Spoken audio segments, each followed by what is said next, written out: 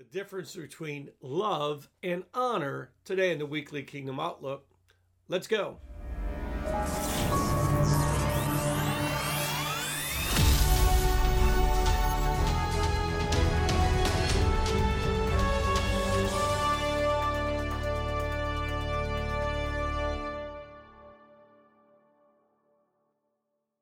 Hey, greetings, folks. Apostle Lewis here with you for another Kingdom Weekly Outlook podcast and video. Glad you're with me.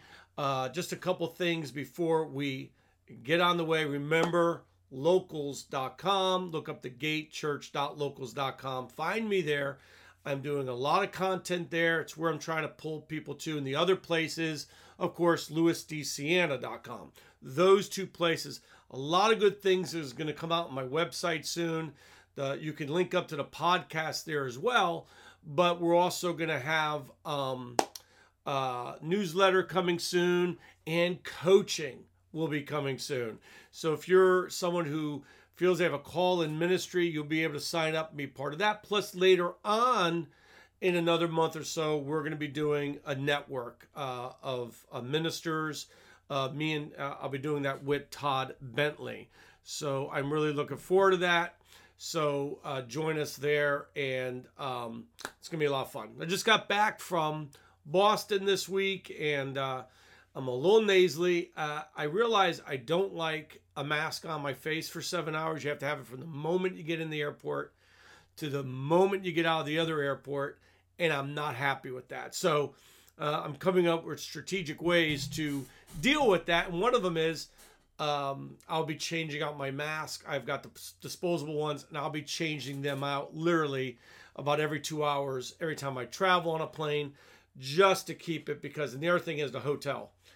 I don't know what it is with the people who design the AC in hotels, but for some reason, they always have, excuse me, the vent is always right on the bed.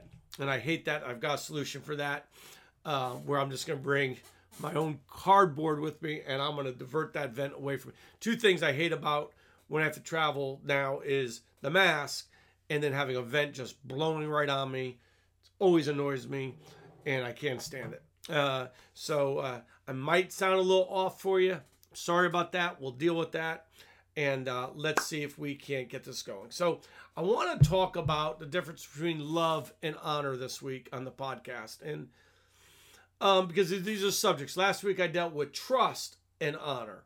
So now we're going to deal with love and honor, because this is very important that you understand. Sometimes we try to lump every word into one thing, and we think it means the same thing, but they're specifically different words. And I do believe that the Bible is true, and I do believe that words were chosen for a purpose. Just like we try to choose words that mean what we're trying to portray. And I believe God was certainly careful in his word to do that as well.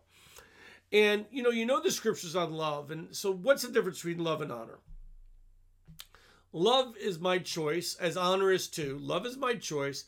But when I choose to love everybody, that's just the way it is. And loving people to me is easy when you make the decision on the other side. In other words, when you choose to love people, that's easy.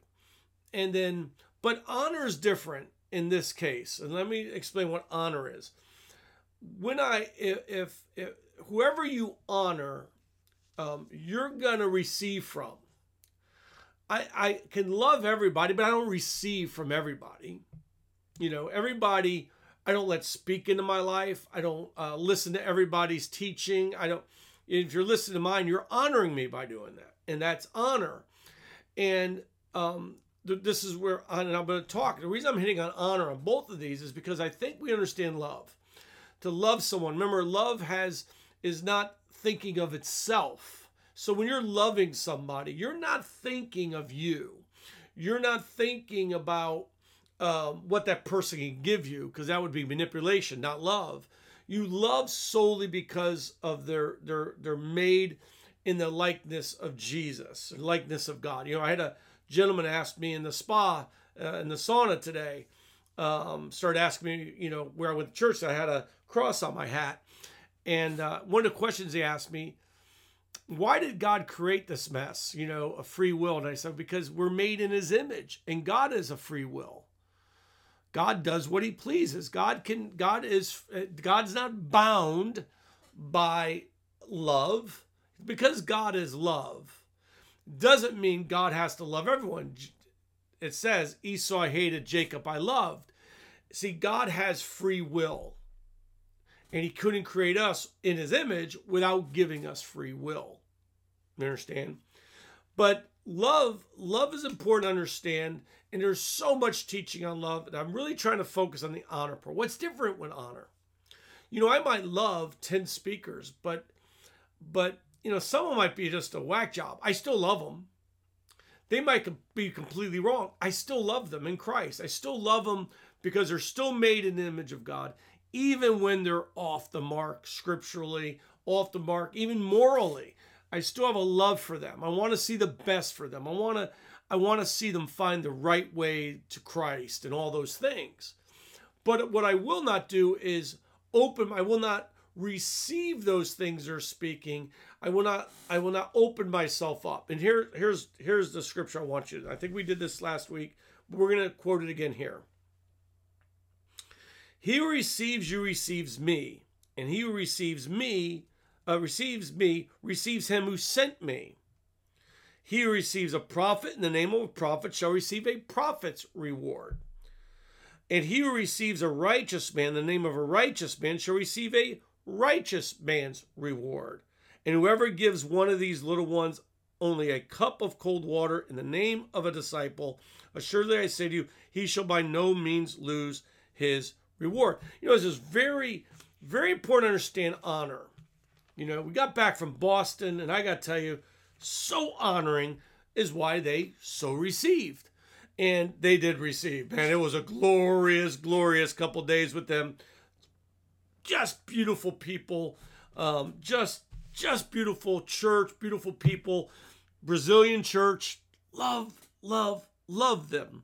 And they were truly honoring. And because they were honoring, they began to receive. And even the pastor, when he saw that I could prophesy over people, began to honor me even more because he started recognizing the gift in me, and he started to draw on that more. And he says to me, every person you prophesied over, you don't even know the people. Matter of fact, most of them couldn't even speak English, so I couldn't even communicate. I had to go through a translator. They couldn't speak to me, and I was giving them just prophetic words. We'll go back. That last scripture was found in Matthew chapter 10:42. Let's go here in Luke real quick and read this. Now Jesus opens up the scroll, reads from Isaiah, but I want us to read after that. Verse 20 of Luke 4 says this, and he closed the book, gave it back to the attendant, and sat down, and the eyes of all who were in the synagogue were fixed on him. And he began to say to them, today this scripture is fulfilled in your hearing. So all bore witness to him and marveled at the gracious words which proceeded out of his mouth. So here's the atmosphere. Jesus is speaking, and grace is being poured out in his words. Because remember, words are spirit and they are life. And he's bringing this graciousness, this life of God is coming into the room. But here's where we fail with honor. It says this, and they said, is this not Joseph's son? And this was so offensive to the Spirit. Now, why is that? You could love someone and not honor them. You get familiar. And when you get familiar, you're no longer honoring, even though you go, I love them, but you're not honoring. You're not honoring. That's a real danger when that happens. And they said, this is not Joseph's son. He said to them, you will surely say this proverb to me, physician, heal yourself. Whatever we have heard you done in Capernaum, do also here in your country.